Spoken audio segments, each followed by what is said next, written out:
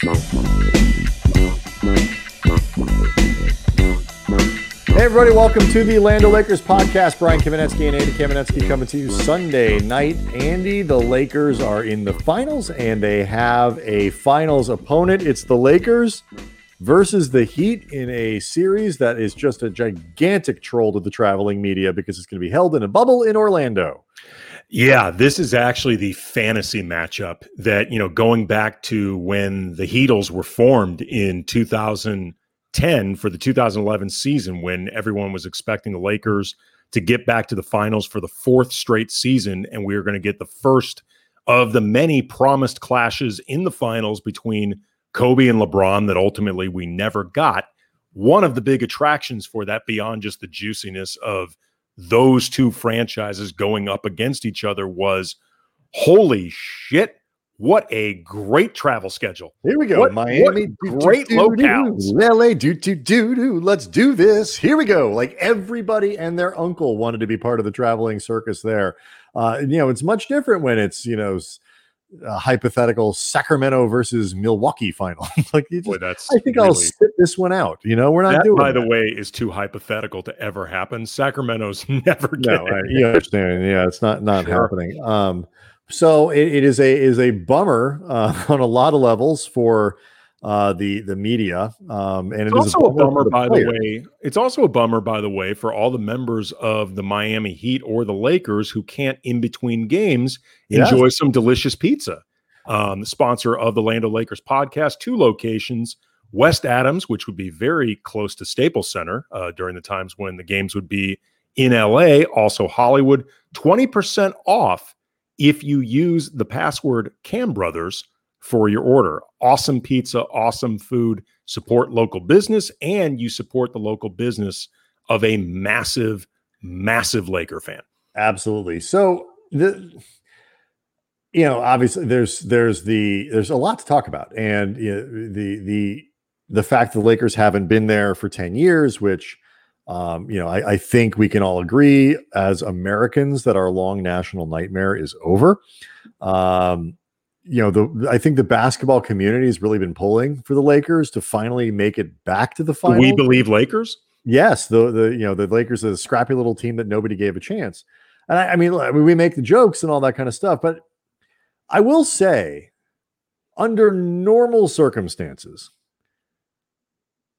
nobody wants the Lakers to be in the finals, other than like Lakers fans and the NBA and people love dynasties, but like hardcore basketball fans who aren't from out here or don't love the Lakers, I don't know if they relish the idea of the Lakers being back under normal circumstances. But I think even those fans and those people can appreciate what this team, specifically this team, what it means for this group to have reached a finals with a chance to win. When you go through everything that this team has been through, it's a remarkable achievement that they're there. And I think they're actually a team that even Lakers, I don't want to say Lakers haters, but like Lakers agnostic fans can get behind. Like it's a hard team to hate. Well, they're a very likable team. We've talked about this a lot over the course of this season, covering them. They're a very enjoyable team to be around. They really like each other. It's fun to watch them interact. And, I'm not going to say that there are no egos, because these are professional athletes and these guys earn the ego that they have. Nobody's ever going to accuse LeBron James of not having an ego. And fuck, if I were him, I'd have an ego too. But it's a pretty ego-free locker room in terms of ego that can be defined destructively. Also, too, it really helps that with these playoffs, the Clippers, I think, became viewed as the much more dislikable team. Much like in a prima donna kind of way. Like, yeah, I think not you're cheering for laundry or against laundry, but like those guys just are off-putting. Like the Clippers became that team. You're exactly right. The Clippers became that team. I think the Rockets became that team. The Lakers have not given you any reason to dislike them other than just if you don't like them because of decades worth of built up Lakers exceptionalism, which, by the way, I can understand if that's put some non-Laker fans off the wrong way. But this year's team's been very likable. Also, too, with everything that they've gone through, obviously the largest issue was the death of Kobe. And it's exactly 10, or not exactly because of the NBA schedule getting, but it's 10 seasons. It's 10 years since the Lakers last won a championship, and that was Kobe's 5th. So, and these guys have been very outwardly, and very emotionally, very sincerely looking to win this championship for Kobe and to really honor Kobe's memory and his legacy and everything that he meant. At the very least, being driven by it in a lot of ways. Well, they are. I mean, they've made a real point of it. Everybody from Frank Vogel down has been talking very, very openly about what Kobe has meant to this playoff run. And that's something that I think also makes the Lakers very atypically sympathetic to fan bases that aren't Laker fans. And it's funny too, and I'm not. We do this every year with the Dodgers. Like they feel like a team of destiny. Like when the Dodgers roll in because they've won 193 games in a 162 game season, they're a team of destiny. They're just too good this year not to do it. When they have like some great late season run where they put it together after tough circumstances, they feel like a team of destiny. And they have not since 1988 apparently been an actual team of destiny if the destiny is to win a World Series. I am not a believer in this kind of framing of stuff, because every fan base looks at their team. Like, I have not followed Miami super closely this year. I watch games when I can, and I've been watching them since the bubble and the playoffs and all that. And they're really impressive. I know they're really good. I've seen that much, but I'm sure they've had storylines and this and that, whatever, that make their fans feel like their team is a team of destiny in a lot of ways. Like they were, what were they? There were 4 coming into it. 5. Right. And so they had the longest odds of it, certainly of any team that was left in the Final Four, coming, all that stuff. And like Cinderella seems like a strong word to me, but they weren't favored to make a finals, whereas the Lakers had better odds. I'm sure they think the same. When I look at the Lakers, though, when I think other people look at the Lakers, it really does feel like that a little bit more when you start talking about the way the things line up after the death of Kobe and some of the weird, the numbers that people have pointed out and popped up and the anniversaries of things. And it does feel a little bit like there's something that is just sort of driving the team. And then beyond that, if you don't believe in those things and if you need a fallback position, they have the 2 best players in the playoffs, and have had. That can create a lot of destiny.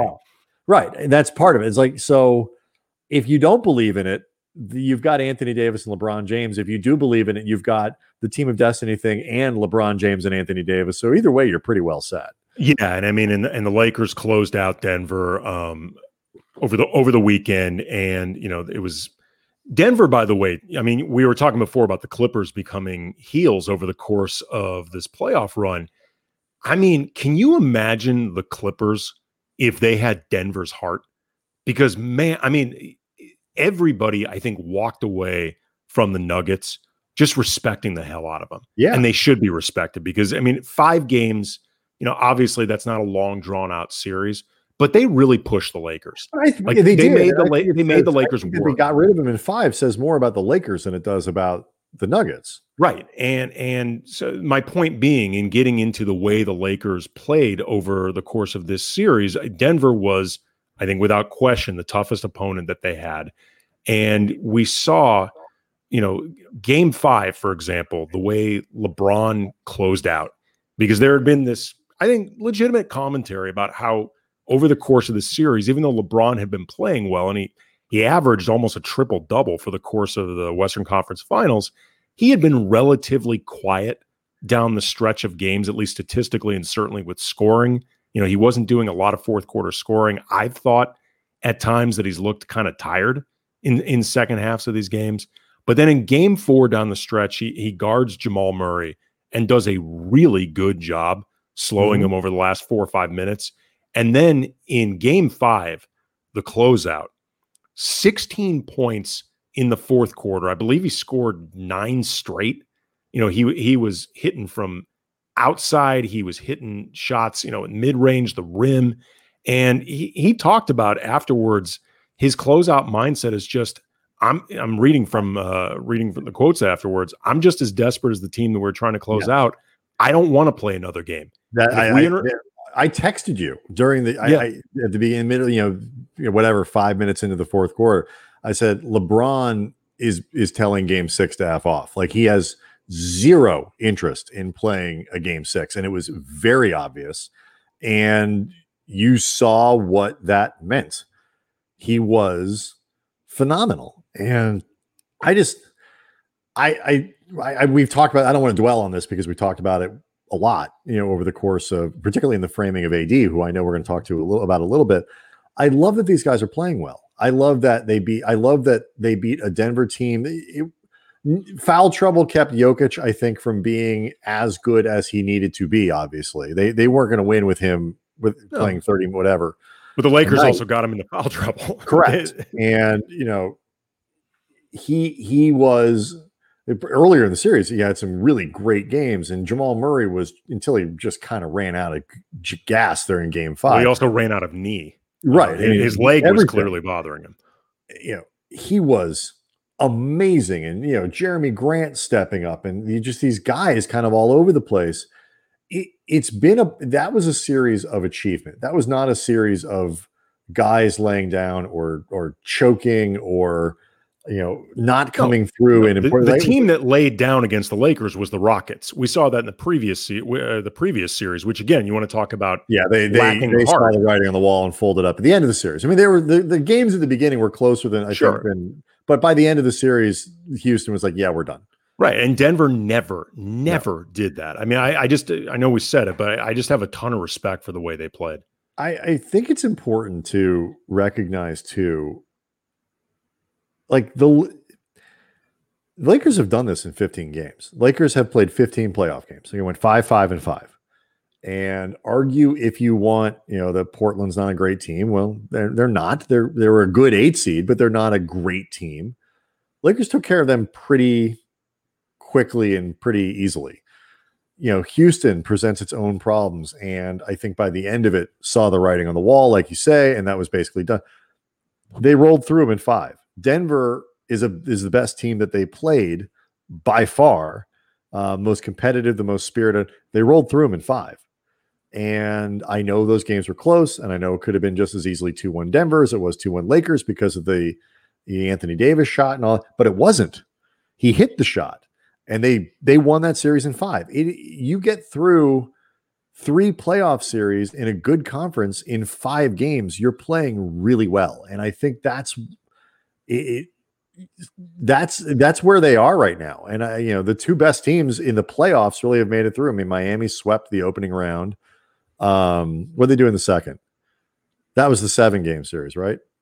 Did they play one that was 7? No, I'm thinking of Boston. Boston played a 7-game series. Right. I want to say Miami whipped up on Milwaukee. How did I forget that? Yeah. And then they beat a good Boston team in 6. Like the teams that have played the best in the playoffs are in the finals, which is what you would want and what you would expect. These are 2 teams that have rolled through good teams relatively easy by playoff standards. So it should be a fun finals. And I know we're going to talk about the matchup specifically here in a little bit, but I'm excited to see it because I think Miami, it's not a Cinderella-y in the sense that they're pulling off these like miracle upsets. Like if Denver had come back from 3-1 against the Lakers, you feel more another Cinderella chapter. Miami's been beating the shit out of people. Yeah, they've been really, really good. I mean, you mentioned the Lakers playing really well, and like, Anthony Davis over the course of the Denver series averaged 31 points on 54% shooting, almost 91% from the line, and he got to the line 11 times per game over the playoffs, averaging 29, almost 4 assists, a block and a steal, 57% from the field, almost 37 from behind the arc.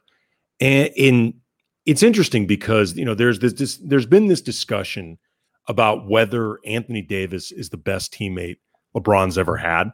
And to me, that really comes down to whether you think Anthony Davis, this version of him, is better than 2011 Dwayne Wade, because Right. Chris Bosh was a great player, but I don't think is as good as Anthony Davis, at least now. Anthony Davis is in a lot of ways what Chris Bosh would be if he were 10% better. Right. Or I guess maybe had been the second option, I suppose. But either way, you understand what I'm getting at. Like, yes. AD is an even more evolved, like, to use my kids in their Pokemon language. Anthony Davis is like the evolution of Chris Bosh, even.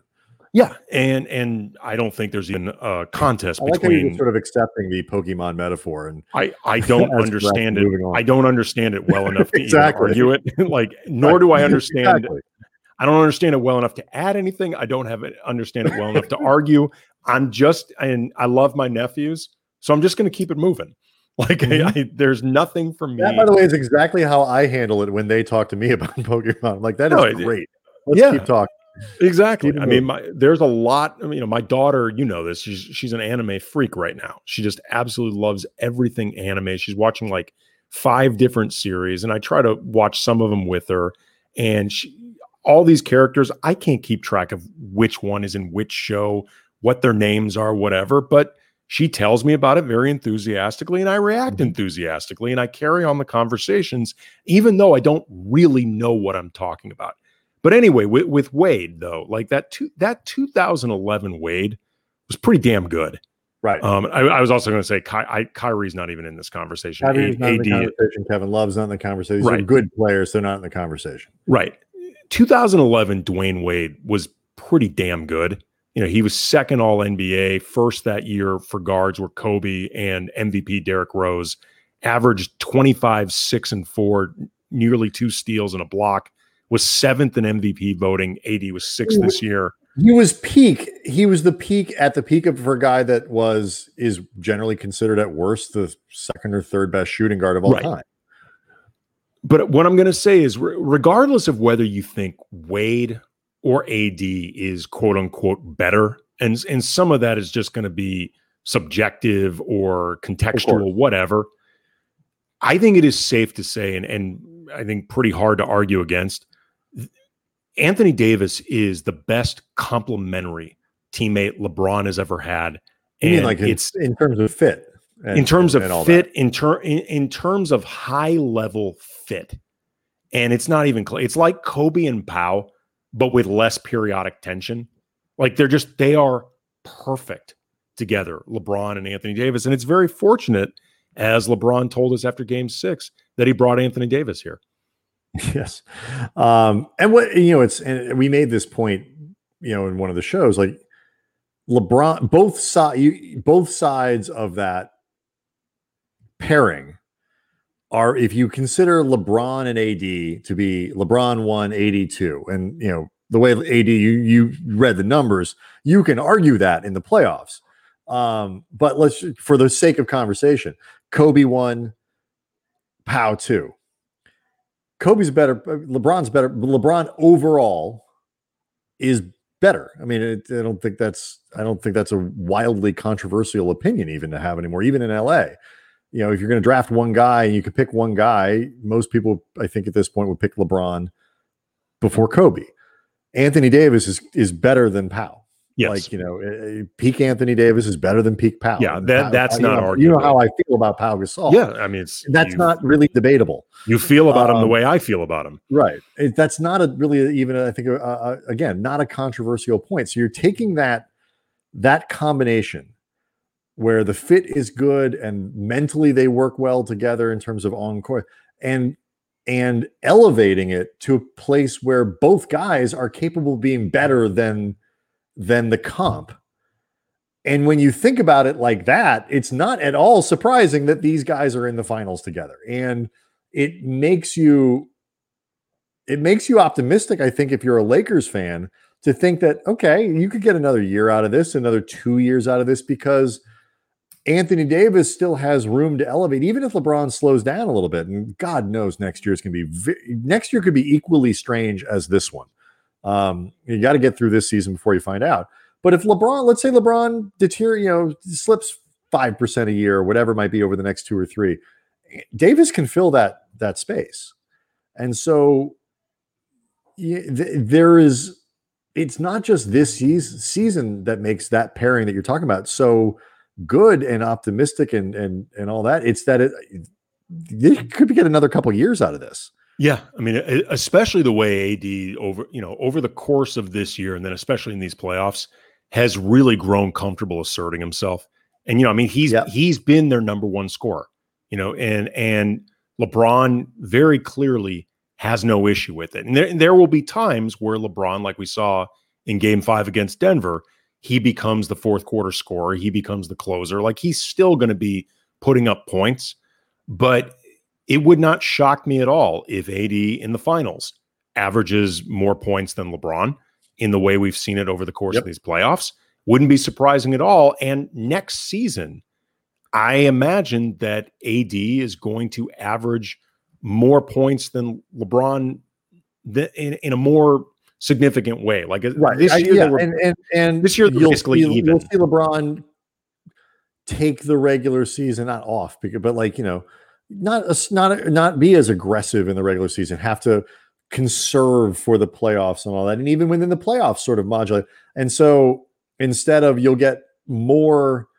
the 35-point games, which still pop up sometimes, you'll get more 14 or 15 assist games from LeBron, who will, the stuff that he's good at ages really well. Yeah. He's always going to be incredibly physically difficult to handle. And so even if you can't break down guys one-on-one, he's going to be even more assertive and more understanding of finishing on the break and pushing and stuff like that. He's so good in the post. I was going to say, he is so good in the post that as much as this team flourishes when they run, and specifically when LeBron is the one pushing, if they just get up court quickly and then end up getting into some kind of half-court set, I know it's not always their strength, but when it's operating from LeBron in the post, that specifically, they're still really, really effective with that. He's so, I mean, it's fun to watch excellence. I mean, it just is. Like, when people were, I didn't catch all of the game, but I saw little bits and pieces of the Sunday night game with like Aaron Rodgers and Drew Brees. Like, some of the stuff that like Rodgers was doing in this game, you're like, God damn, that's impressive. Like some of the throws and this and that. You watch LeBron and there was I forget which pass it was. They're all the same, but like it's a cross court pass outside when he's standing at the elbow, the far elbow to, I think it was Markieff Morris on the wing. And you're just like, it's a skip pass over like three people, and it hits Morris exactly where he would want the ball. He doesn't have to move his hands an inch in either direction and all that, and he goes up and he makes a shot. Every single pass LeBron makes is basically that one. The ones that stick out are the ones where KCP has to move his hands 4 inches to catch a pass. You're like, oh, that was weird. Like the precision and the skill with which LeBron does stuff. And then you start seeing what Anthony Davis was doing, out of the mid post, mid-range game, and the ability to hit the three and do all that stuff with confidence. And what makes, I think, this Lakers team, favored again in the final, I haven't seen an early line, but I'm sure they're favored, and rightly, is that you have LeBron, you have AD, and you have a defense that shows up. And there's zero reason to believe that Miami isn't going to scheme and do stuff to slow down those guys and make it hard for the Lakers and make them work in the half court and all of that stuff. Eric Spoelstra might be the best coach in the league. I think that. But there's also no reason to believe the Lakers defensively won't be able to weather that stuff. And if you can be really elite on that end of the floor and you have the two best players, you're going to win. I really believe that. Yeah, it also helps too that I thought in this series against Denver, by and large, the supporting cast played really well. They had a lot of guys showing up. Alex Caruso had a brilliant Game 5. 11 points, 4 assists, I think a block and a steal. Everywhere defensively. Once Dwight, stopped acting like, Mark Madsen is a serial killer, just acting like this crazy goon trying to be auditioning. It felt like he was auditioning for Raw. Yeah, it was just for bizarre. WWE. Yeah, he it's like he discovered this thing in Game 1, being able to get under Jokic's skin, and then wanted to be like a WWE heel. And he almost played himself out of effectiveness, but then he got back into it, and games 4 and 5 was very good. He shot 79% from the field in that series. Well, I mean, he shot like 70% from the field during the season. I thought it was a very good series for KCP. He averaged like 11 points, over 50% from the field, and 44% from behind the arc. Markieff Morris didn't take a lot of shots, but hit the ones that he took. And by and large, I thought just filled in the spaces nicely. Other than Kuzma, who I thought kind of struggled in this series. Really bad game 5. Yeah, he I thought got worse as the series went along. Other than him, I mean, even like, Danny Green's numbers go up and down, but he's so sound defensively and he's so smart. And, there's a reason that his plus minus still remains high and his net rating and all that when he's not producing, because on the other side of the ball, he just does everything so well. And then, he'll have these timely offensive rebounds. Right. Or, it's cliche, but they're winning basketball plays and all that. But like at this point, if Danny Green's erratic performance as a shooter was hurting them that bad, because it's really all he offers them offensively, most of a game is, taking and making 3-pointers. If that were really hurting them, it would show up by now. Yeah. And it's it's the opposite. And Rondo played well by and large. I mean, he has been helpful, certainly more so than the fears at the beginning of the playoffs. Oh, for sure. What's funny about it to me is like, I told you, we talked about it the other night. Like I was doing ESPN radio in OC ahead of Friday's game, and was asked the question, like, who do you trust to be the third guy? And I didn't really know how to answer that question, because let's say probably Rondo, because he's been the most dependable, since he got back on the floor. And just saying that out loud, I thought was weird, because I certainly wouldn't have said it 6 weeks ago. And I think night to night, you don't know exactly what it is, but by this point in the playoffs, you can confidently say they'll get enough on most nights from some combination of whoever's available. And it'd be great if it were more consistent and you could predict it better. But most of the time now, I think I'm pretty confident they're going to get what they need from someone. What Caruso's going to give you the energy defensively and might hit you a couple buckets, whatever, KCPs, but it to me, like a lot of that with the supporting cast comes back to the fact that the defense is so good. Yeah. And that even when guys aren't playing well or they're not getting a lot of production, as a group, the cohesiveness defensively allows them even to get through those stretches where they're not getting a ton of support from the supporting cast. And I do think it's highly significant. I would suspect you agree that they've made Kuzma as a third scorer, the necessity of Kuzma as a third scorer, kind of irrelevant at this point. It's a nice thing to have, but they've proven it doesn't matter. Well, I mean, it really helps when your two top scorers are averaging almost 60 points between them. Like, that gives you a fair amount of flexibility and leeway in terms of, the proverbial third guy. I mean, LeBron and Anthony Davis are scoring so much and so efficiently. They both shot over 50% from the field against Denver in the last series. I mean, they're both doing, they're both scoring at such an efficient, just clean rate that the other guys are getting a lot of pressure taken off them. You need them to be somewhat reliable from outside. Like they need to be shooting collectively at least 34%. I think was it Harrison Fagan who put out the stat on Twitter, from Forum, from Forum Blue and Gold, Silver Screen and Roll, that they're undefeated when they shoot 30% from three. I didn't see that, but I guess it's believable. 30% from three, they are undefeated. And just for people who maybe forget, 30% from three is not good. Like that doesn't mean they have to be good. No, that's terrible. Actually, that's really bad. It's very bad. I apologize to Harrison if I'm getting the stat wrong, but it's something like that, where they are overwhelmingly successful when they're just ordinary from 3-point range. And look, I guess Spoelstra's a great coach, and that's a great team, and they're very good defensively. But so I don't doubt that they could figure out ways to make life difficult for AD, for LeBron, slow them down in certain ways, or whatever. But like the Lakers can do the same to their guys as well. They can make life harder for Jimmy Butler, make Duncan Robinson have to do things beyond what he normally does, or make it hard for Tyler Hero, whatever it might be. It's the Heat have to do it perfectly and somehow make it so they can have their peak offense and peak defense while limiting the Lakers and not losing anything, by playing them. And that's a really difficult formula for any team, even one as well coached and well run and well executed as Miami. Well, I mean, also too, Frank Vogel has been coaching his ass off in the playoffs and doing a really, really good job. Like, this last series, that I think the way he went about using his big men and changing the rotation a few times, and the way he implemented certain guys. I mean, and we saw that against Houston when he took Dwight and JaVale basically out of the lineup altogether.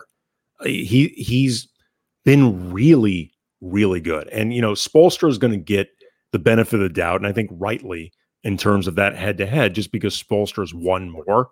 He's been there more. He's, I think, accomplished more. But Vogel has really, I think, acquitted himself extremely well as a coach. And what I think is most impressive about it, Andy, is the way that the stuff that he did in this series, and I think most of what made it was impressive about it is sort of that willingness to change things as you go, as you've pointed out, to change things from a place of advantage where you're not doing it out of necessity. You're doing it, kind of proactively. I think you've made that point about a couple of things, but it really is kind of the fulfilling of a season's worth of work in doing it that way, to where you can get to the playoffs and say, you know what, Dwight's going to start the second half, or Markieff Morris is going to start this game, or start a half, whatever it is, and have the machine still run in ways that are pretty effective. Obviously, it's hard. People talk about coaches making adjustments. You want to do this, but it's hard to make adjustments inside a series, like big ones, like, change this lineup, do this, whatever it might be, play this guy or that guy, if you haven't spent the entire season kind of laying a foundation for it. And I think the way the Lakers have done things over the course of the year, the way they took advantage of that great start that they got, that gave them so much flexibility to do these things, it's all paying off now. And Vogel and his staff deserve a ton of credit for that. Yeah, they've really, really been good. I mean, this is going to be this finals against Miami. It's going to be a great matchup in a lot of ways, but one of those ways I think is going to be the coaching matchup. What are you intrigued by in terms of the actual matchups? I mean, because I'm obviously LeBron versus Jimmy Butler. I think we're going to see a lot.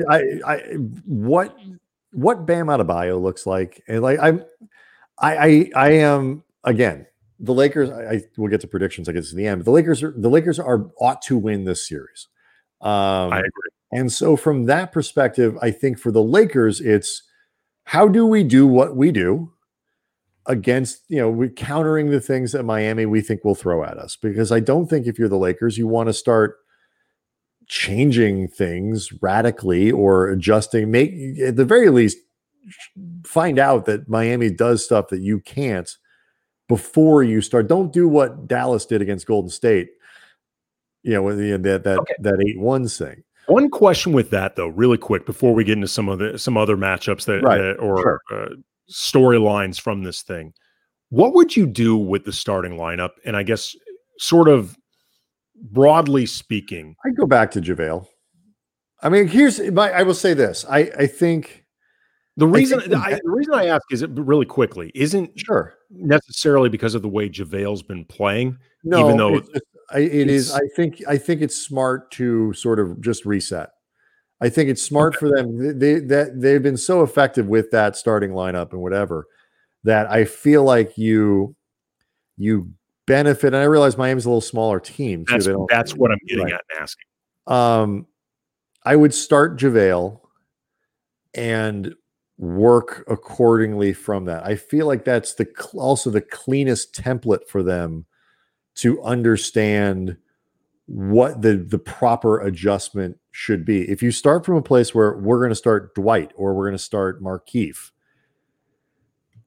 so many other things filter down from that in ways that they have less experience, not none at this point, but less experience with how it impacts the rotation. If you want to bring in a center, where does it come? This and that.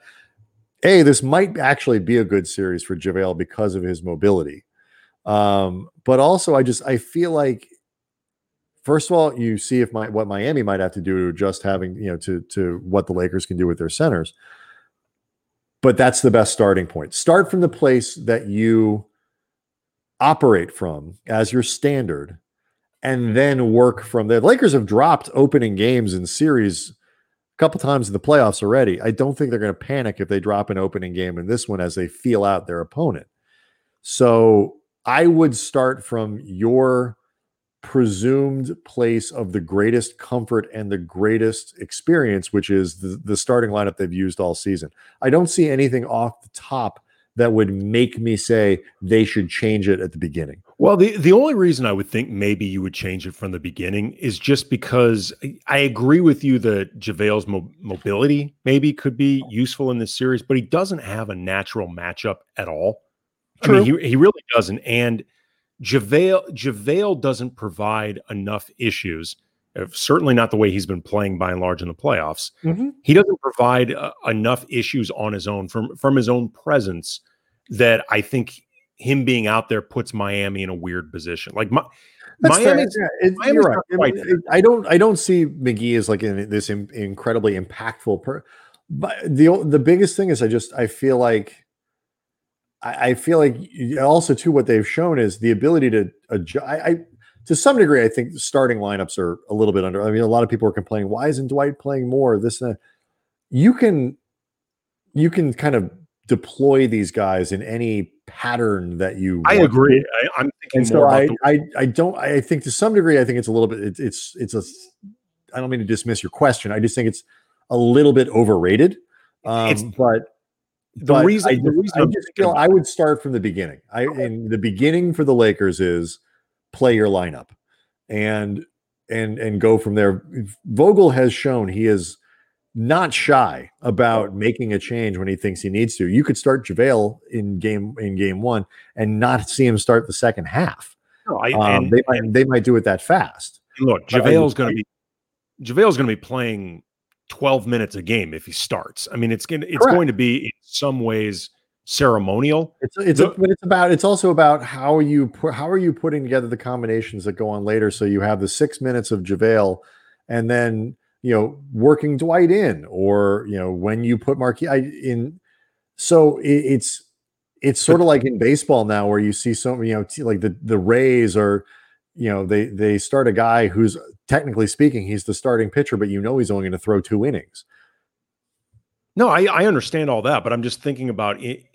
Given that, Miami's not Houston, but they are a relatively smaller team.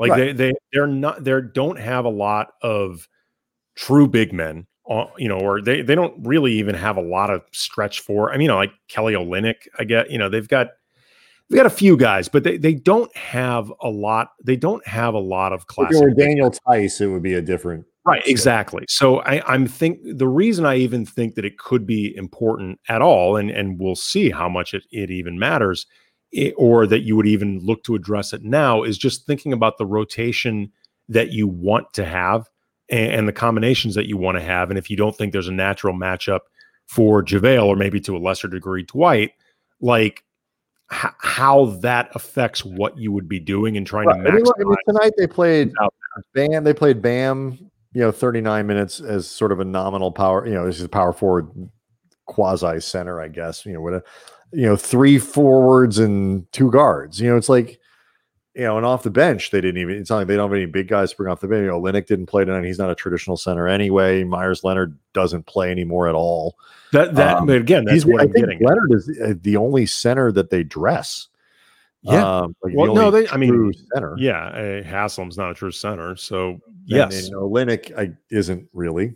No. And so look, I get what you're getting at.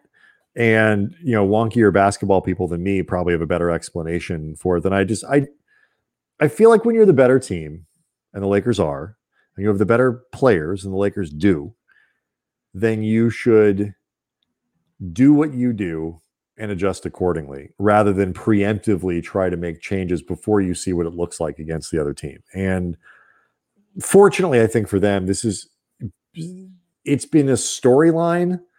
And it certainly was a big issue in the Denver series with what Dwight did against Jokic, but it's not hyper consequential necessarily to what they do, because they can be effective with the Morris and Morris Davis lineup with Kuz playing next to Davis or whatever it is. They've shown they can be plenty effective doing it however they want. And so I don't think it's an important enough thing to start preemptively making changes. I'm not saying you might be right, and they might come out on Wednesday with Markieff Morris in the starting lineup. But I wouldn't. I would just, for what it's worth, I would just start their lineup.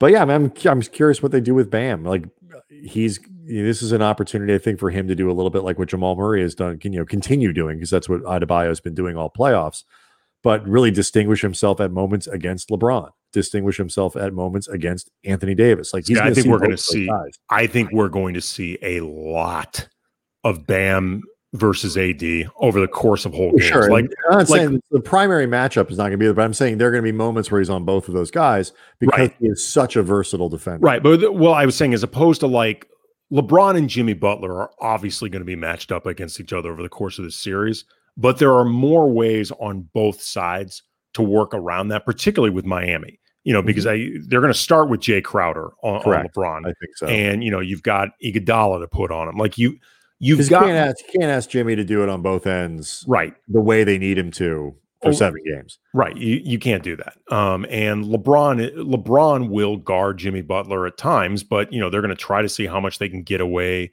with KCP, with Danny Green, with Markieff, with Kuz. They're going to be maybe somebody like Caruso who can just be a bit of an undersized but effective, get some steals, be disruptive, that sort of thing. But I think we're going to see a lot of Bam versus AD because both are so good and they're both the most natural cover for each other. And that's going to be really, really fun. That's going to be so much fun. And I think we're going to see a lot of it. Yeah, I think that's going to be, I think what, Tyler Hero is I think a potential problem for the Lakers. Jimmy can be a problem. Like, this is a really good team. The Heat are really good. And I think I am perfectly confident that our white American internet sensation, Alex Caruso, can shut down their white American internet sensation, Tyler Hero. Yeah. You heard it here first. That's possible. You heard it here first. And he's going to be deeply involved in this series, Caruso. I mean, but like, this basketball observers have been pointing to Miami as a really good team for a lot of this season. They were a longer odds team to get where they are, but I think people were surprised they rolled through Miami, or they rolled through Milwaukee in 5 games. But I don't think people are shocked that they're in the finals. This isn't like some, team that hadn't shown anything all year. They got a lot of good players and they're really well coached. And I think the way now you start to see like Hero playing at an elevated level and Adebayo like growing and stuff like they're Duncan Robinson playing really well. Yeah, they're just not household names, but that doesn't mean that they're not really good and haven't been good all year, because the Heat really have been. And so yeah, I don't think this is an easy series. And we've talked to how many different people on the late night happy hour, and every time we talk about, hey, who do you think is a tougher matchup, the Heat or the Celtics, or which team in the West or the East once Milwaukee was out? Who's and everybody points to Miami, like and some of the matchup problems and the coaching. We haven't even mentioned Goran Dragic, who's been terrific. He's been it's a really good team. Question for you. Well, hold on. I was just gonna say, like, and like most of the teams the Lakers play, 3 through like Miami's 3rd through 5th best players are probably a little bit better than the Lakers' 3rd through 5th best players. But the problem is for Miami that the 1 and 2, as good as Bam and Jimmy Butler aren't as good as AD and LeBron. And so Nope. that makes up for a lot of that gap. And the rest of the Lakers are so cohesive together. And the defense is so good that I think it mitigates the better depth. That Goran Dragic is a better third player, or Hero is better as a third player than Kuz or Alex Caruso or whatever. A lot of storylines in this. Let me ask you one question. Who do you think this series is more personal for? LeBron or Pat Riley? Oof. Mm-hmm. Mm-hmm.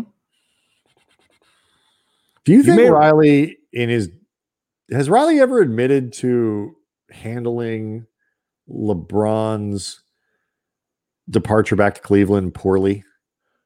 You ever said anything about that? Like, challenging him to leave and all the questioning his manhood and all that bullshit that he did. It's one of the few times that you could see Pat Riley kind of genuinely misplay something. I don't remember off the top of my head, but even if he had acknowledged that he could have, played that exit interview better, he could have, basically not, dared LeBron to leave without even thinking like, oh my God, he might actually leave.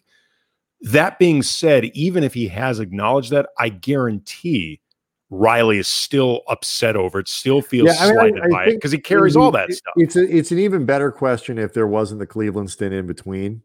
The fact that he went back to Cleveland and there's been another season with the Lakers, I think enough time has passed. But these are both guys with long ass memories. I mean, LeBron has been carrying this. Maybe this is something maybe I should know. Like, do they have a bad relationship?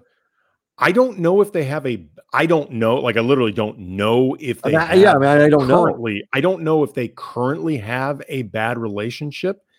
I have never heard that they are close. And again, they are both guys with long ass memories who it does not take much to make either feel slighted.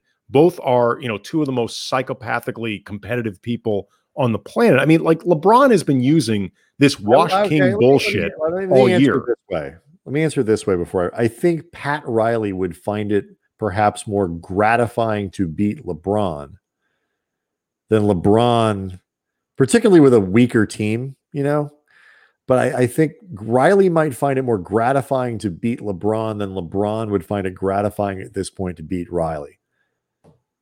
Maybe. That might be the only way I can answer it. I mean, it's a good question. I don't know. It's a really good question. And I don't know if Pat's going to get a vote. He's eventually said the way LeBron is dialed in, the way Davis is dialed in, I just don't see how this gets away if everybody's healthy. I'm reading right now. I did just a Google search of LeBron Pat Riley relationship, and I guess he told Ian Thompson for a book that he wrote that LeBron did the right thing upon leaving. I guess he is at peace with the idea that LeBron left. But that being said, they were really, really convinced he was coming back. And, he had said, like, I'm reading a quote from Riley that, it was my fault. It's on me. Yeah, he said, I saw a dynasty fly out the window. I knew that was a 10-year team. I wanted that dynasty. Right. I was going to say Riley might be able to accept the idea that he made some mistakes or whatever, but I don't know if I have a hard time imagining Riley being totally over it. And I have a hard time imagining LeBron being totally over the way Riley portrayed him. If you're asking me if both guys would find it satisfying to beat the other, and I'm sure they have a ton of respect for each other, even if they don't even like each other, they're smart enough to be able to respect who they are in this world. They both enjoy beating the other one. Yes. That much I think is 100% certain. I don't know. It's a good question. Yeah, it's a really good question. Either one of them to, I think, say right now. But it would be a different question if it wasn't, if it was 2018 right now or 2017 as opposed to 2020. Sure. Good but question. It's still fun to think about, though. Oh, for sure. Still a lot of fun to think about. All right, so game 1 is Wednesday, game 2 Friday. By the time we record another podcast, because that means game 3 is Sunday, so we'll probably do a live show Sunday night next week, following game 3 as the podcast. What do you think? What is this series? I don't know. I mean, we're going to try if we can to talk with somebody who covers Miami midweek, see if we can do something like that. But your early, not so early, I guess now prediction. Everybody's got to make their prediction now. Finals. Lakers in 7. Lakers in 7. Lakers in 7. I think this is going to be a really evenly matched series. We'll see. I think it's going to be Lakers, but I think I'm going Lakers in 7. I'm going to say Lakers in 6. It's been my prediction for every so far, every series to this point, and I have been off by the same amount in every series, and I'm going to stick with it. Okay.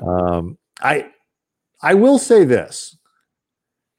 Based on how well Miami is playing, and they've got some vulnerabilities, and we didn't get into them. There's an ESPN story that talks about sort of Miami's offensive troubles that pop up periodically and all that stuff. They're kicking the hell out of people in the playoffs. They beat 3 really good teams. I mean, you could argue they've beaten 3 better teams than the Lakers have. I mean, I would argue they have a team that was really good, but Indiana had some. They had some injuries, whatever, and that made the Indiana team that the Heat beat and swept was not the Indiana team that went through the regular season. No, but by and large, I would say their competition's been better than Lakers. I don't disagree with that. Denver might be a little better than Boston. I have a ton of respect. But on balance, sure. On balance, and they beat Milwaukee in 5. Yeah, balance, Miami's beaten better teams. I don't. Fair. This might be the first one where like all the other ones I'm like, well, if I had to pick 5 or so, you pick 6 and you're like, okay, well, what if you had to, which direction, 5 or 7? First round, definitely Lakers, over Portland in 5. Second round, I would have said Lakers over Houston in 5. Even in the third round, I would have said 5 before 7 with Denver. This one is a little bit harder only because Miami is playing so well and they're not out of gas in the way that Denver was going to run out of gas, I think, at some point. I'll still say 6, but I don't see any reason for this to be another walkover. I'm like, the Lakers are going to lose a couple games in the series, and it wouldn't shock me if it went 7. That's for sure. I would be actually quite surprised if it was Lakers in 5. I would be really, really surprised by that. Yeah, I could see that. It's gonna be fun. These are 2 teams that are really difficult to root against. And I think even Lakers fans can look at Miami with a ton of respect for how quickly they've come together. For what Jimmy? Did you read the Malika Andrews story about the competing? I've got a bookmark. I've got a bookmark. I haven't read it yet. Hysterical, and it makes you love Jimmy Butler that much more. What's happened to Hero and. Adebayo is an incredibly likable player. It's just almost impossible not to appreciate how good he is, but also the work ethic and everything that goes on to being, as good as he is. And, Laker fans obviously still have a lot of fondness for Riley. And I don't know how you don't respect Spo and all of this stuff. Like, I got no reason to hate these guys. It should be a fun series. I'm kind of excited that it ended this way. I mean, I know Lakers fans would have wanted the Clippers and then the Celtics and like the ultimate run through. This is pretty good. This is a pretty good way to finish it. I agree. I think this should be really, really fun. I'm looking forward to it. All right, so we'll try to come back with a preview podcast if we can. We'll see who we can get a hold of with Miami between now and the tip on Wednesday. Wednesday night on the late night happy hour, we'll be doing basketball. And we'll get some basketball in there for sure on Friday night show too. So lots with the late night happy hour, 10 to 11 p.m. Pacific every night during the week. Tons of finals coverage there. We'll do a lot of finals next week, obviously on the show. This is gonna be a lot of finals. Just keep tuning into all our stuff. We'll see everybody next time. Thanks. Delicious Pizza, 20% off. Delicious Pizza. Yeah, with the password Cam Brothers, 2 locations. West Adams, and Hollywood. Again, support local business, support the local business of a huge, huge Lakers fan. Delicious pizza. All right. See everybody next week.